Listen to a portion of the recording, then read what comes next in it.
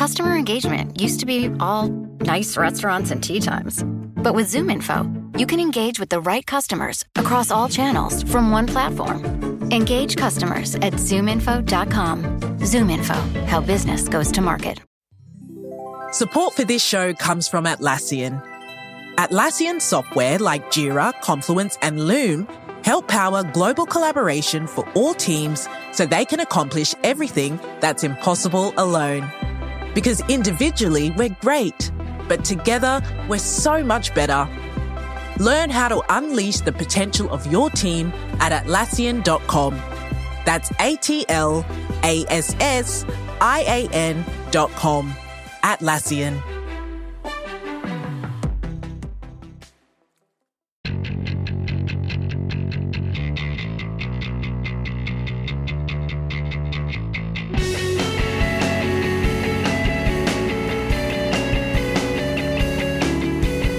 Hello, welcome to another episode of The Weeds on the Vox Media Podcast Network. I'm Matthew Iglesias, and I am joined today by Adriana Beltran. She is the director of the Citizen Security Program at the Washington Office on Latin America.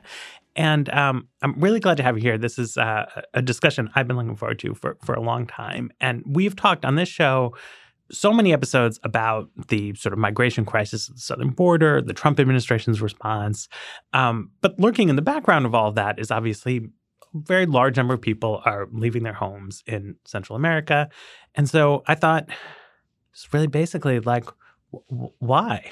Why are so many people leaving and trying to come here? Sure. Well, first, thank you for having me on the show, Matt. This is going to be an easy question, right? We'll just wrap it up. Exactly. I mean, I would say, there are a number of factors that are behind the decision of families and individuals to have to flee their communities. Mm-hmm. One has to do with the lack of economic opportunities and the fact that you have many Central Americans, many families that don't have a secure job, a good job, that are facing extreme levels of poverty in their own communities and are forced to leave to seek better opportunities. Part of that has to do with environmental changes and the fact that many of these communities have suffered from droughts or from heavy rains that have destroyed their entire livelihoods. In other cases, it has to do, yes, with pull factors, family reunification, communities that they have in the United States or in other areas. And another reason and a key factor over the last several years has been the issue of insecurity and violence, and the fact that Central America is one of the world's most violent regions worldwide. There was a study that came out not too long ago that said that, Latin America holds 8% of the world's population, and yet it accounts for 1/3 of global murders. That's a lot. And in the region itself, 7 countries in Latin America account for 34% of global murders. So wait, which countries? 3 of those are Guatemala, El Salvador, and Honduras. And those are the 3 main yes. countries that we're seeing. So this is a shocking level of violence, frankly, and also something that we're not accustomed to. I mean, refugee flows are things that happen in the world, but we're used to that coming out of a wartime type situation, right? There's civil war in Syria. Lots of people need to flee their homes. How did it get to be that in these 3 countries you have, such a level of criminal violence that's so far out of the bounds of experience? First to just backtrack and just to say, there's different forms of violence that families and individuals in Central America experience. I know there's been, a lot of focus on the issue of gang violence. Yes. And we can talk about the history of how these gangs became so powerful within their communities. And in many marginalized communities, they do exert a lot of power and control, and that's what they want. They want territorial control. And so it is the gangs that set the curfews, the rules, and that prey on a lot of the members of their own communities. But you also have issues of organized crime, and not just drug trafficking, but different forms of organized crime that have gained control of different areas of the countries, particular areas where the state has very little to no real presence at all. An issue that doesn't get covered a lot is gender-based violence and domestic violence. And these are countries that are also facing extreme levels of violence against women. In Honduras, I believe one of the studies that was done by the observatory that's part of the National University mentioned that a woman is killed every 16 hours in Honduras. Mm-hmm. In the case of Guatemala, it's 2 women every day, and that's on average. And that's separate from sort of gang and organized crime. Some of it might be gang-related, but it's, there's very high levels of domestic violence because of the machista culture. Mm-hmm. There's also high levels of extortion, and extortion tends to hit individuals that live in marginalized communities or transportation drivers or taxi drivers. Mm-hmm. So if you, own a small mom and pop shop in some marginalized community, you could be hit by extortion, and then you lose, your entire livelihood, and you're forced to have to leave to another community or opt to leave the country. And is this pattern fairly similar across Honduras, Guatemala, El Salvador? It varies. I would say, in the case of El Salvador, you do have a very strong presence of street gangs. Mm-hmm. And much of the migration that you have seen over the last several years has been due to gang-related violence, domestic violence. It's a much smaller country, more concentrated. In the case of Honduras, you also see a lot of violence being perpetrated by organized criminal networks, by gangs, but you also see, some migrants that are leaving because of economic and climate change, environmental issues. In the case of Guatemala, I would say that, in the rural areas, you see a lot of communities that are victims of poverty, extreme poverty, neglect, historic neglect on the part of the government, where they also have been faced with issues of environmental degradation. And more on the urban areas is where you see a lot of the gang presence. And El Salvador is a more urbanized country than the other two. Yes, it's much more concentrated. I guess if you look at a map, right, you see it's small. Guatemala is much larger, relatively large. So these are essentially, in your view, sort of 2 slightly distinct scenarios that play out in the region, that there is both a sort of agricultural crisis in rural areas and a security crisis.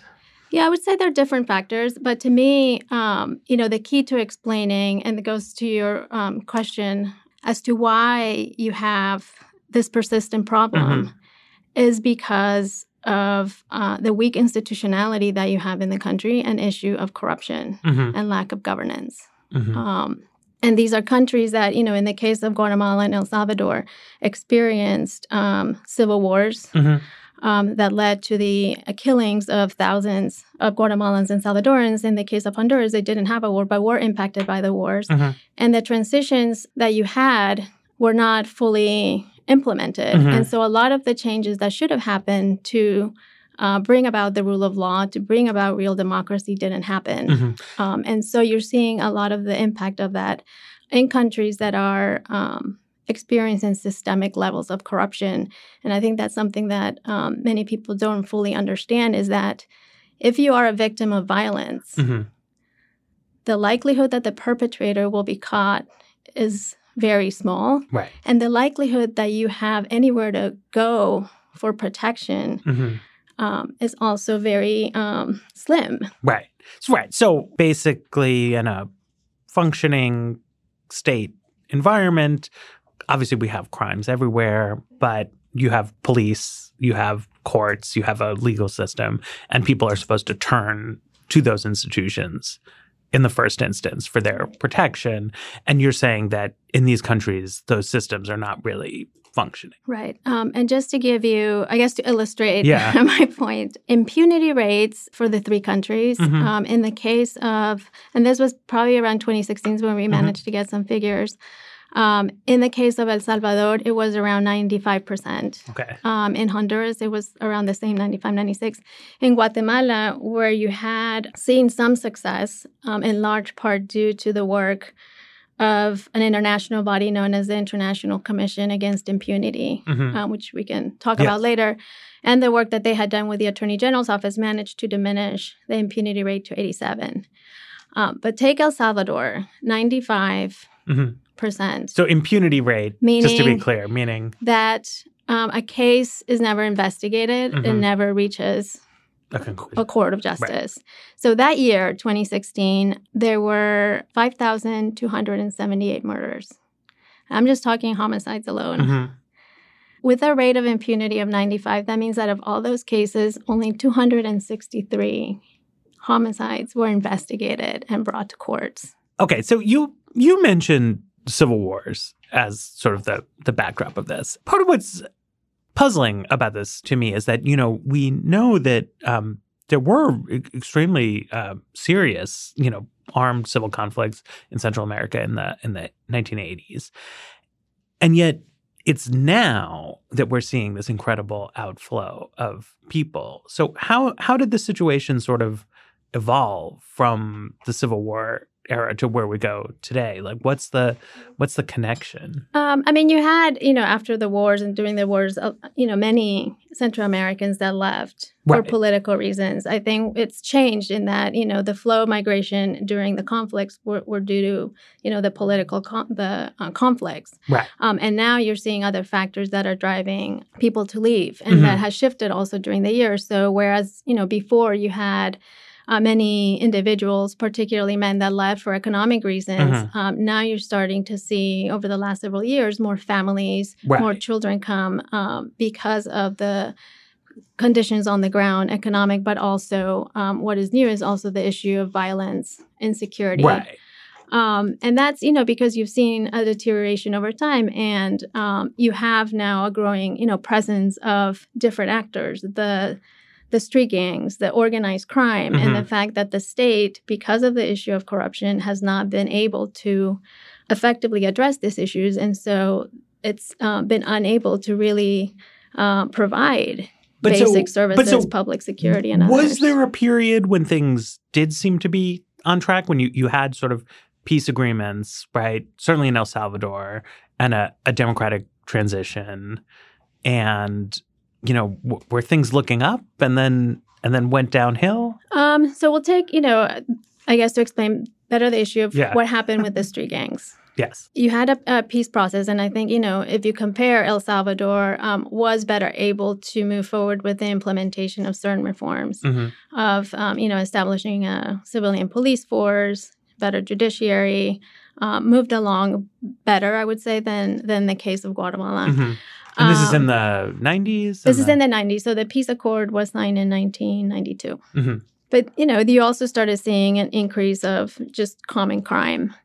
At that time, yes, you had street gangs, but, they were more like kids that would come together and would just hang out. What you started seeing, though, in the late 1990s, because of decisions that were made in the U.S., was just a wave of mass deportation of Salvadorans and Central Americans that had fled during the conflicts, that some had ended up in California. And because they were not able to assimilate, ended up joining or establishing street gangs in California. With the mass deportations and the way that those happened, with El Salvador not equipped to receive that many people, there was no information sharing. They just brought the gang culture, back to El Salvador. So this is in 1996. This is in the late 1990s. Yeah, the U.S. we changed our laws here so that if you were convicted of crimes in the United States, you would be deported back to your home country. Right. So suddenly it came to be the case that Salvadorans who were involved in street gangs in the United States were getting sent back to El Salvador. And this wasn't done in there wasn't like a big program where they got all the best people together from both countries and worked out, here's a plan how it's going to work. They just kind of It was massive. I mean, you're talking about thousands. They were dumped. The countries were not prepared. There was no information sharing. There was no orderly process. And so what that led to was, thousands of Salvadorans arriving. Some didn't know the country. Some didn't speak the language. Some barely had any connection. And they brought with them, gang culture. That also coincided with a lot of focus on the part of the Central American governments, as crime increased on how do you combat the gangs. Right. And unfortunately, rather than implementing policies that we've seen are effective prevention policies that have been implemented here in the U.S. and other countries in Latin America to deal with youth at risk and gang violence, what they opted for was what is known in the region as iron fist policies. And what that means was that they gave very broad powers to the police to arrest anyone that looked like a gang member. Okay. So you were wearing baggy clothes. There were 3 guys hanging out in the corner that looked like gang members. Off they went to prison. Into prison. That led to the huge problem, or contributed to the huge problem that you have now in Central American prisons of overcrowding, of the penitentiary system essentially turning into a university of crime. And rather than help address the problem... So the gangs take over the prison system. And the way it was done, it was basically, you either belong to this group or you belong to the other one as a way of survival. And so it created a huge problem within the penitentiary system where now, you've had a number of murders and crimes being committed from prison, but it also led to a restructuring of the gangs, made them a lot more sophisticated and stronger. And rather than help address the problem when it was early enough, it made the problem a lot worse. Okay, so you have first a sort of exporting of ethnically Salvadoran street gangs from the United States back into the country, then funneling them into the prison system there, where they become more organized. Right. Because there wasn't any focus on violence prevention, on, how do we work with youth at risk? I mean, these were, individuals that were being dumped in communities. How do you ensure that other kids are not joining gangs? I mean, there's, the U.S. has a long history of work on community-based violence prevention, and you've seen it succeed in other countries in Latin America, but they didn't opt for that. They opted for a very harsh law enforcement iron fist approach. Right. And so the idea is that would deter you. Yeah. But we could arrest ourselves out of this problem. Right. The opposite happened. And so you didn't address the issue, but you made the problem a lot worse. Right. And it drove homicide rates through the roof. And that, I'm just giving the example of El Salvador, but you saw similar processes happen in Honduras and in the case of Guatemala. So is it a parallel process in Guatemala and Honduras, or does it spread out from El Salvador? Because my recollection is that even sort of before these past few years, there's been a large Salvadoran immigrant community in the Washington area, for example, for a long time now, but not as much from Honduras and Guatemala. You saw also, Hondurans being deported. Okay. And Guatemalans. I mean, and the 3, to different varying degrees, adopted similar policies. I mean, I would say that in the case of El Salvador and Honduras, they went as far as passing legislation. So it wasn't just a security policy, but it was accompanied by very harsh legislation. Right. That was also, around that time is when you started seeing a growing influence and expansion of drug trafficking and other forms of organized crime in the region, which also impacted, the levels of corruption, co-optation of security institutions. So you seem to be drawing a distinction between street gangs and organized crime. And can you explain what you mean by that? Yeah. So I'd like to make the distinction because in the case of, Central America, there have historically been groups, local cartel groups, that have been engaged in the transit of illicit goods that tend to concentrate in certain areas of the country, that have control and influence over the certain areas of the country, and that are responsible for a lot of in the case of drug trafficking, transiting of drugs from South America to the U.S. Right. They're called transportistas. So, they kind of ensure that the illicit good is moving to the next stop. They're very different than the street gangs in the sense that, the street gangs tend to be in the urban areas.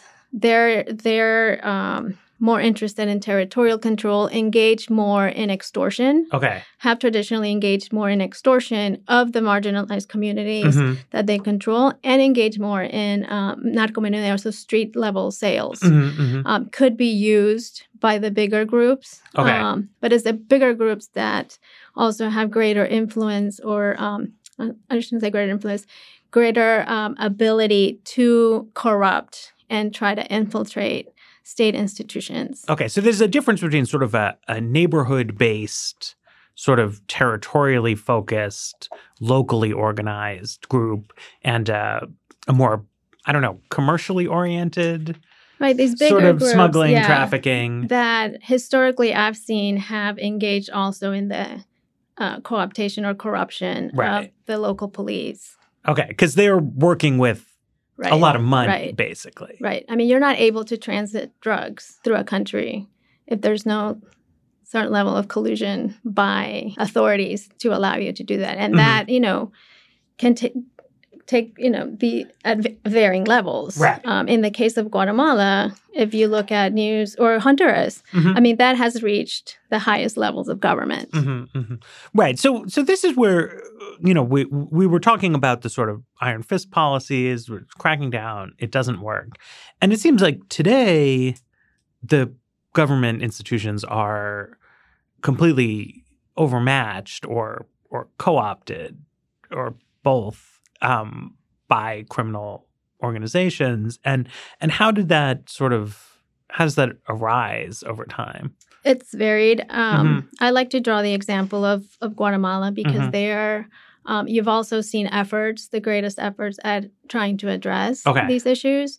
And there, it's a mix of what we've been talking about, but there also, and this goes back to our original discussion about the conflict and the lack of implementation, is because there you saw a morphing of groups that had been created during the conflict for counterinsurgency purposes that were never dismantled. Okay. And so they started morphing more into engaging in criminal activity. Okay. And so, what you've seen through the years is the ability of these groups, given their connections with politicians, very powerful members of the economic sector, military, to be able to co-opt the state institutions and engage in illicit activity, but also in licit activity for their own purposes. Okay, this is fascinating. Let's try to break this down. Okay, so you have government in Guatemala, and you have rebel organizations, insurgent organizations, leftist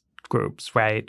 And so you're saying, as part of the conflict, you have, I don't know what you call it, but irregular armed groups are created to work on behalf of the military, the police, the sort of wealthy elements as part of a counterinsurgency strategy. And then in theory, when the war ends, you're supposed to demobilize groups like that. But of course, people are not inclined to just demobilize themselves, and they become sort of criminal organizations instead of counterinsurgency ones. Yeah, I mean, put it simply, but they've morphed through time and maintained a lot of their relationships, with members of the political sector, of the economic sector, of the military. Support for The Weeds comes from Not Another Politics podcast from the Harris School of Public Policy. Trying to keep up with the political news cycle in 2023 can sometimes feel like staring into a black hole of information, where hundreds of thousands of opinions and facts get sucked in and distorted. We know it's a lot, even if you're listening to The Weeds every week. You all know, in order for the average person to stay capital I informed, it can help to find and listen to sources who are working to cut through the noise and offer perspectives that go beyond the headlines. Not Another Politics podcast tries to do just that. It was launched and produced by the University of Chicago Harris School of Public Policy. It's not a pundits and politicians podcast. Rather, it takes a research and data approach to analyzing hot-button issues.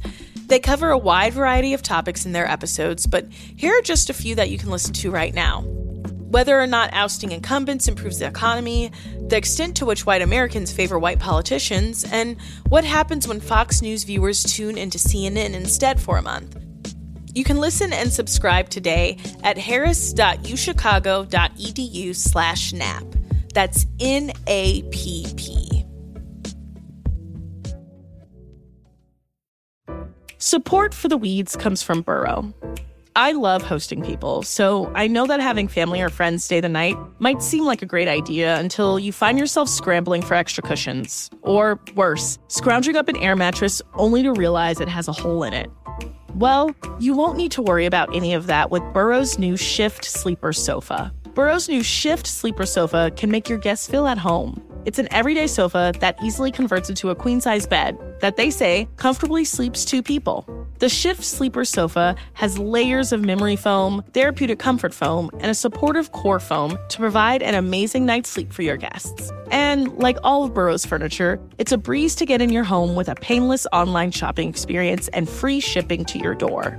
You can check out Burrow's new Shift Sleeper Sofa and all their furniture at burrow.com/weeds and get 15% off your Burrow order when you do. That's burrow.com/weeds for 15% off your Burrow purchase. burrow.com/weeds. Guatemala has had a process where there was an international sort of anti-corruption tribunal organization, something like that. Can you explain what that was? Sure. So it's related to what we were discussing. In the early 2000s, what you started seeing was an increase in attacks against human rights defenders and those that were seeking greater accountability or combating corruption. What you started seeing under that particular administration was a much higher level of infiltration and co-optation of these criminal elements of the state apparatus. Okay. It was a time also where you started seeing an expansion of drug trafficking into Guatemala. And it was very clear to civil society that the only way that they would be able to clean up the institutions and move toward consolidating or bringing about the rule of law was with international assistance. Okay. And that kind of started the process that eventually led to the Guatemalan government under the Berger administration requesting the assistance of the United Nations to establish this very innovative model to tackle these issues, which is known as the CICIG, or the International Commission Against Impunity. And the commission essentially has the independence or the ability to carry out or initiate investigations into these groups, but it has to work hand in hand with the local institutions, local prosecutor, police, using Guatemalan law and using Guatemalan courts to be able to bring these cases forward. And that's where a lot of the innovativeness lies, because over the last 10 years, it had been able to strengthen the capacities of local institutions to go after these very powerful, complex networks.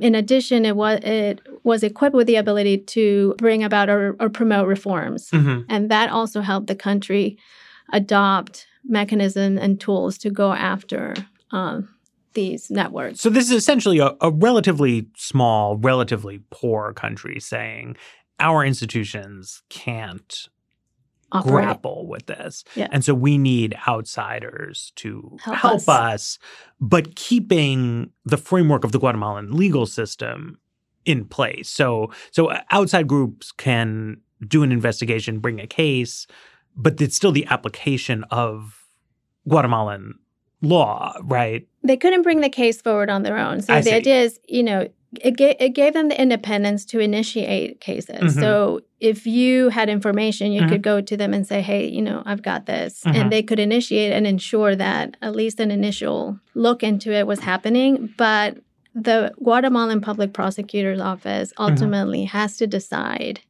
whether it brings the case to prosecution, and it has to do it. So everything from there on has to happen with the Guatemalan institutions. And that was done as a way of, we just don't want to come here and do the work for you. Right. But we want to make sure that we can equip you with the tools and the capabilities that you need to be able to do this on your own. Right. So the idea is to get the outside help but not undermine Right. Guatemalan state institutions, but instead sort of build them up because you Exactly. run a few prosecutions, you get the convictions. And ensure, and it also provides the local institutions with that international support because you're dealing with very powerful structures. Right.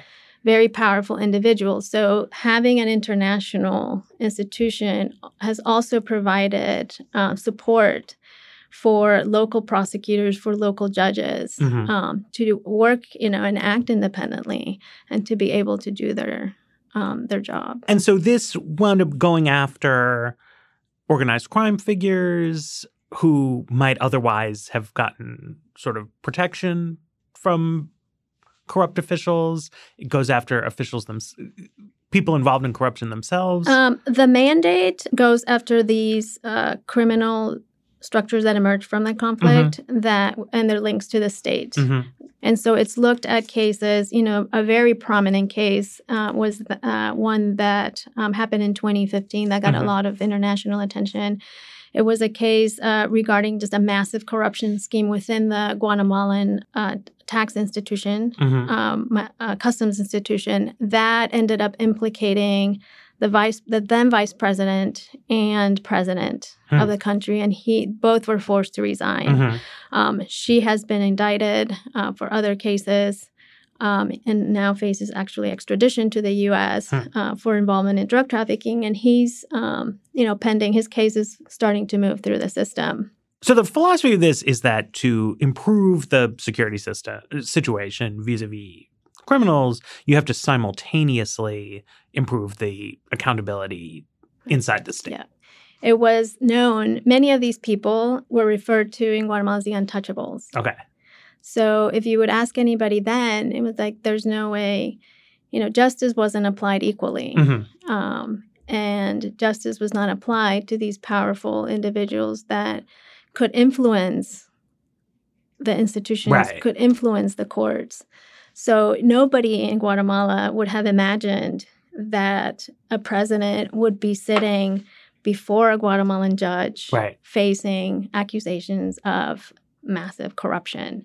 And that, to me, has been one of the most powerful implications of this initiative, is because it did lead to Guatemalans regaining trust in their own institutions and to see that, yes, you could strengthen your own institutions to bring these untouchables to a court.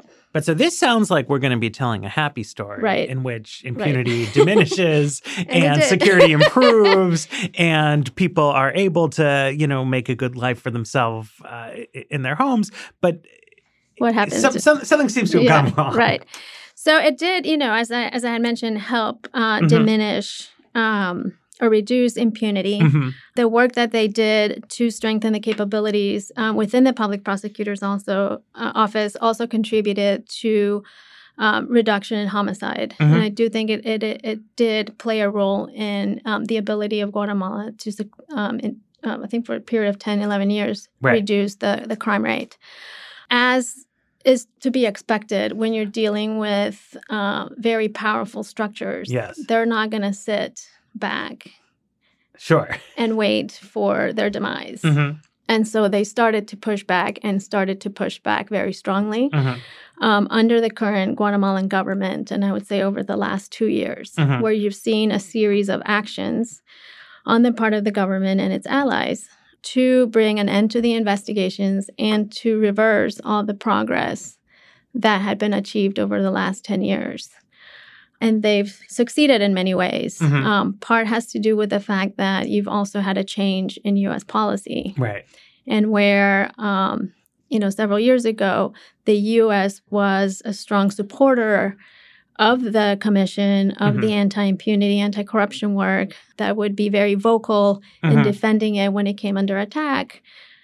Last year, you saw a shift under the Trump administration where, despite the actions of the government to kick out the commissioner, to try to close down the commission and other actions, they've pretty much stayed mute. So I don't know anything about Guatemalan politics. Is this like a partisan issue inside Guatemalan politics where one faction has come out on top and the Trump administration wants to support them?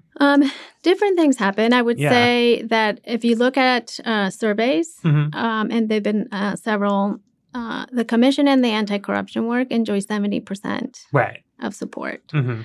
And anti-corruption is a key issue for many. I think there's greater awareness. I think what has happened is the government took several actions that unfortunately succeeded. One of them was a decision to move the embassy to Jerusalem to incur favor from the Trump administration. Another was the private sector and others paying very hefty amount of money to lobby firms here in Washington to try to diminish Republican support for the commission, or try to weaken that bipartisan support. It also coincided with a case that involved a Russian family in Guatemala that ended up getting the support of Bill Browder, who's very engaged in the Magnitsky law, involved, accusing without any proof the commission of being in collusion with Russia. I see.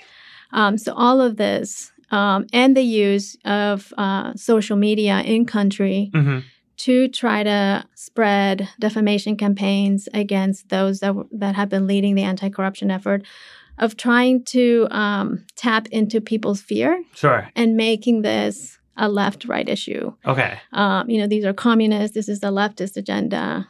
Whereas, corruption has no. But this is a rightist government in Guatemala at the moment, which is sort of working these angles with the Israel question and other things like that to help sort of. Ironically, Jimmy Morales emerged. He was a comedian. But he rode the wave of anti-corruption. Elections happened in 2015. So at the height of, when this massive corruption case came out, there were thousands of Guatemalans on the street demanding greater accountability, which you hadn't seen, in Guatemala, just people from different walks of life, month after month, taking the streets. So he rode that wave of anti-corruption, under the slogan, neither corrupt nor thief. But he came into power backed by a party that was established by former military, many of whom have been implicated in human rights violations that were committed during the war. I mean, this is, it's not unfamiliar to us. Somebody comes in promising to drain the swamp, and perhaps that turns out not to be. See, you're smiling. But so this is kind of situation, right? So, I mean, this is one of these historical ironies, right? So you have a commission that is working on anti-corruption. It is exposing corruption, which helps a sort of outsider figure come in, but he actually comes into place in alliance with business groups, military-tied organizations, and then starts dismantling the very institutions that were fighting corruption.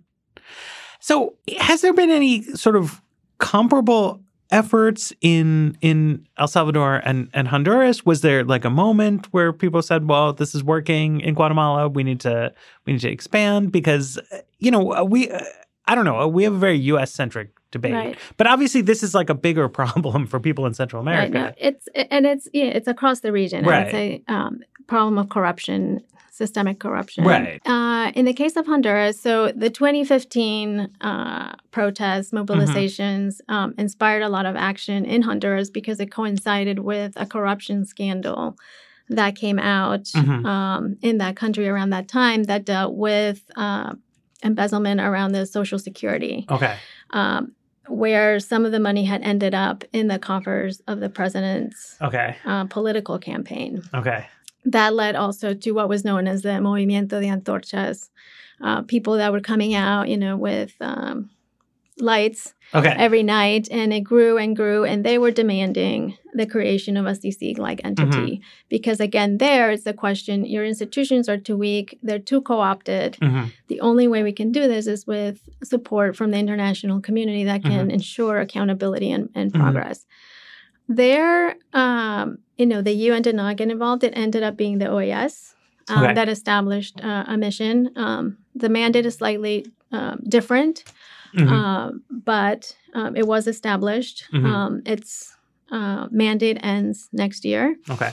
And there you've also seen a similar situation where the mission with the work that they were doing with a unit within the public prosecutor's office started revealing cases of corruption, massive cases of corruption involving members of the legislature, the political class, economic class, and you start seeing a backlash.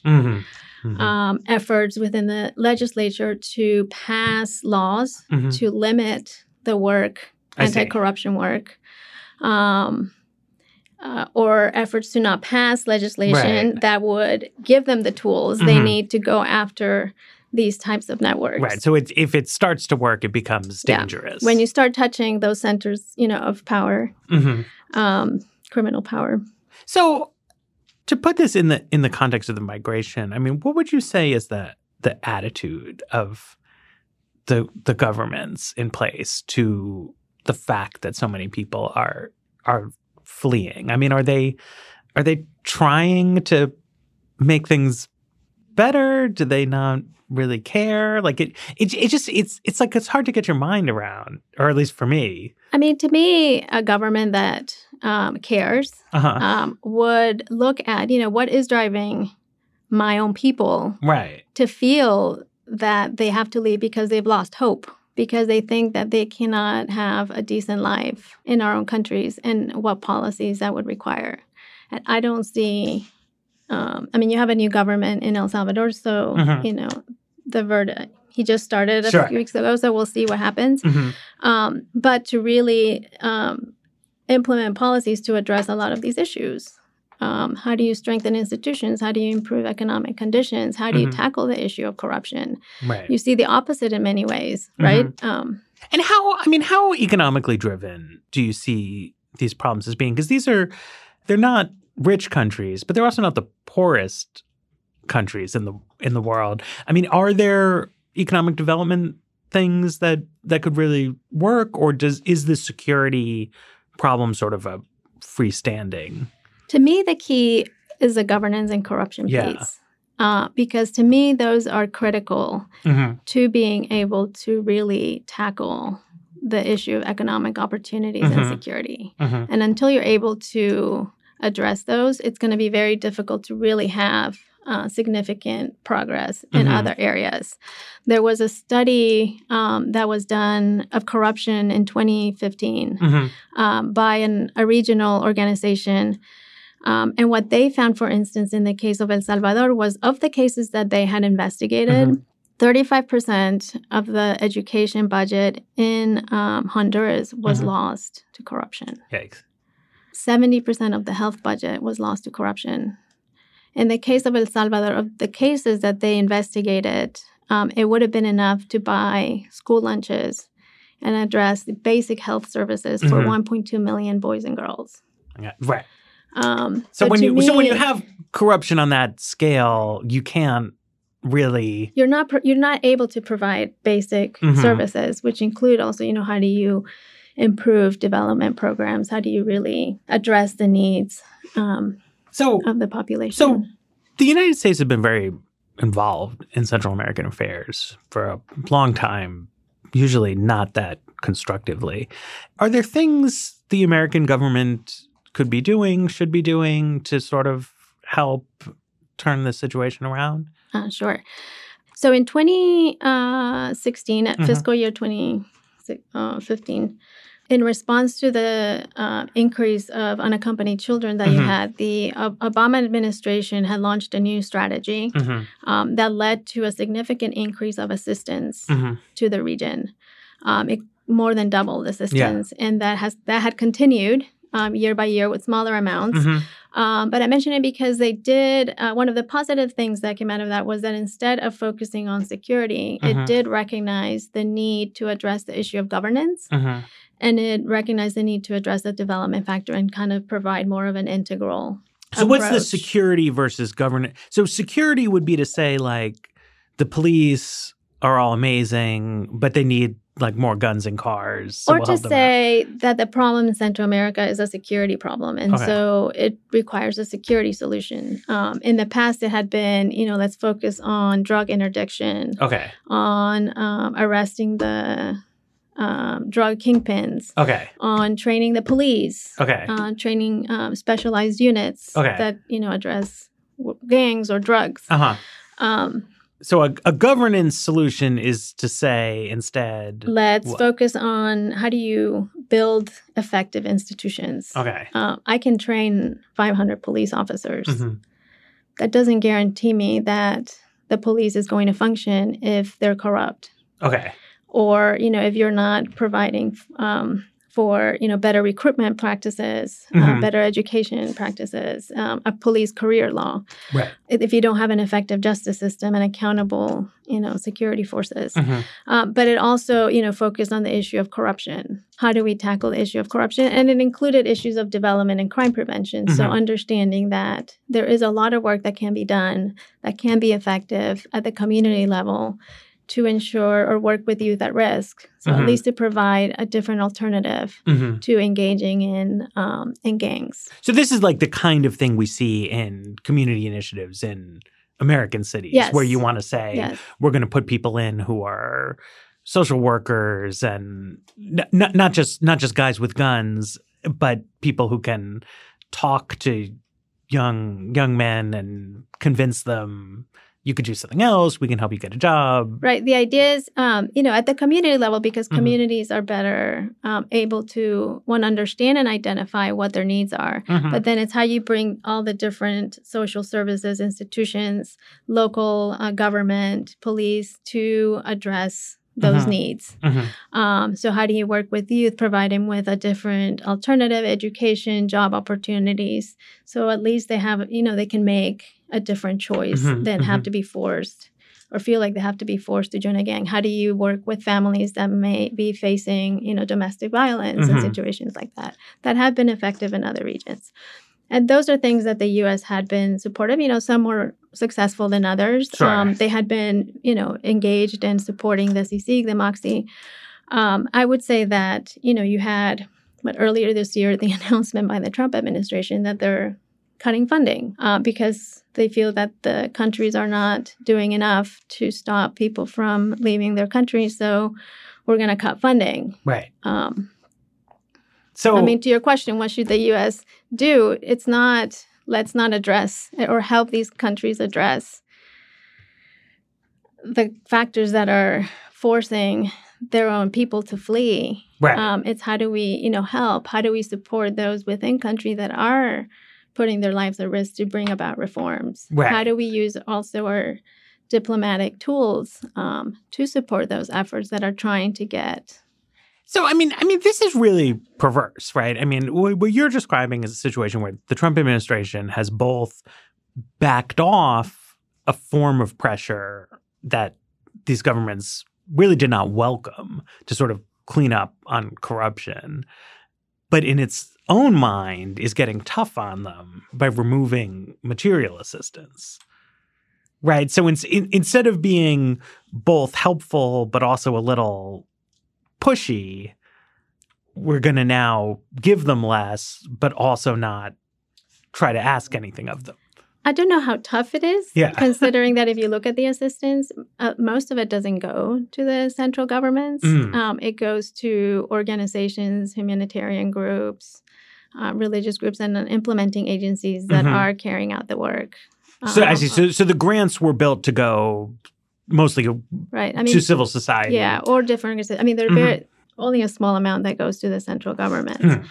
And to see the impact, because we've been talking so much about Guatemala, there was a report that came out last week by CSIG that showed that in the last couple of years, because of all this backlash, they went from having reduced impunity to 87 to having an increase now back to the levels of where it was before. On this trajectory, people are just going to keep leaving. Right. If conditions don't improve and if people don't have a sense of hope that they can live a decent life, a secure life in their communities.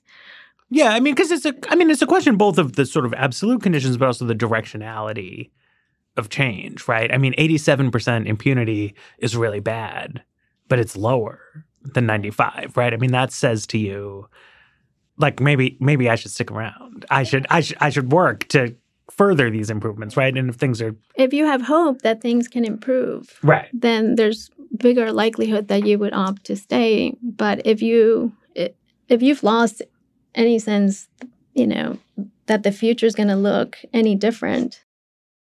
Businesses love data, like really love it. But is just having data enough? Yeah? Nope. Oh.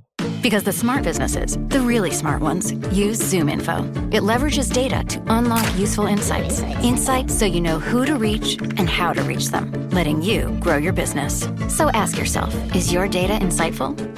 Now it is. Unlock insights, engage customers, win faster at ZoomInfo.com. ZoomInfo, how business goes to market. Support for this show comes from Atlassian. Atlassian software like Jira, Confluence, and Loom help power global collaboration for all teams so they can accomplish everything that's impossible alone. Because individually we're great, but together we're so much better. That's why millions of teams around the world, including 75% of the Fortune 500, trust Atlassian software for everything from space exploration and green energy to delivering pizzas and podcasts. Whether you're a team of 2, 200, or 2 million, or whether your team is around the corner or on another continent altogether, Atlassian software is built to help keep you all on the same page from start to finish. That way, every one of your teams, from engineering and IT to marketing, HR, and legal, can stay connected and move together as one towards shared company-wide goals. Learn how to unleash the potential of your team at Atlassian.com. That's Atlassian.com. Atlassian.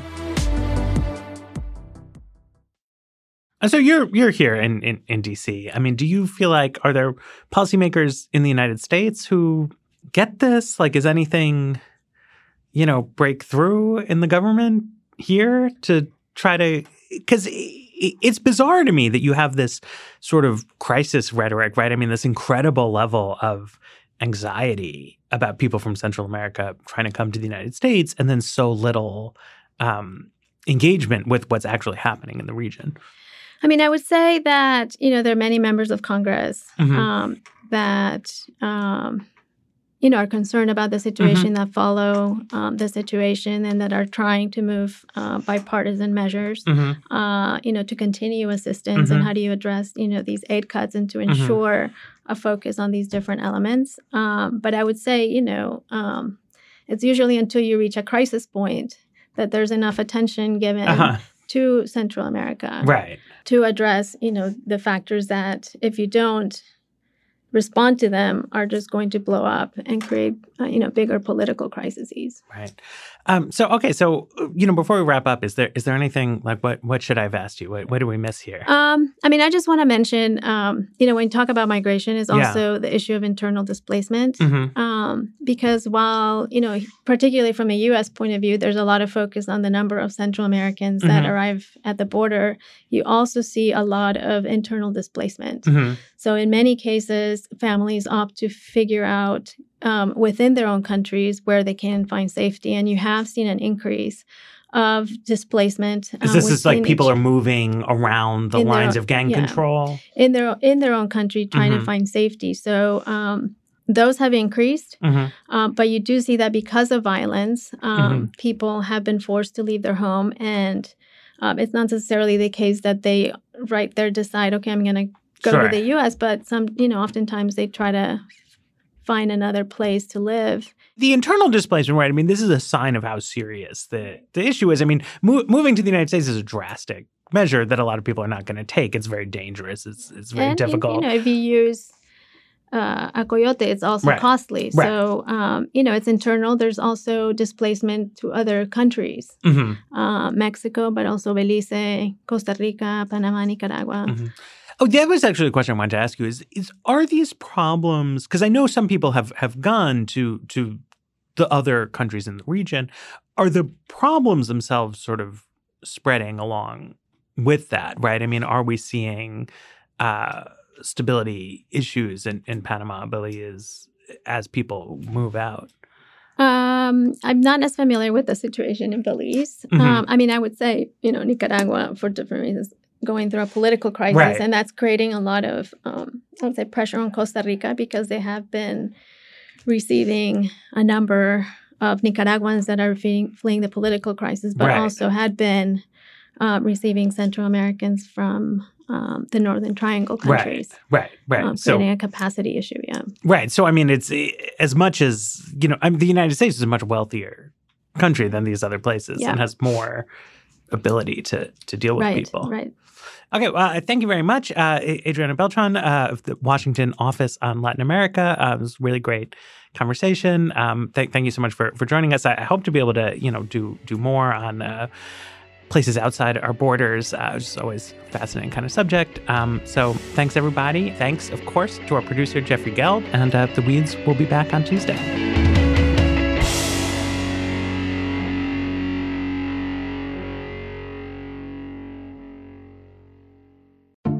Before Zoom Info, business wins took a lot of time, energy, and patience.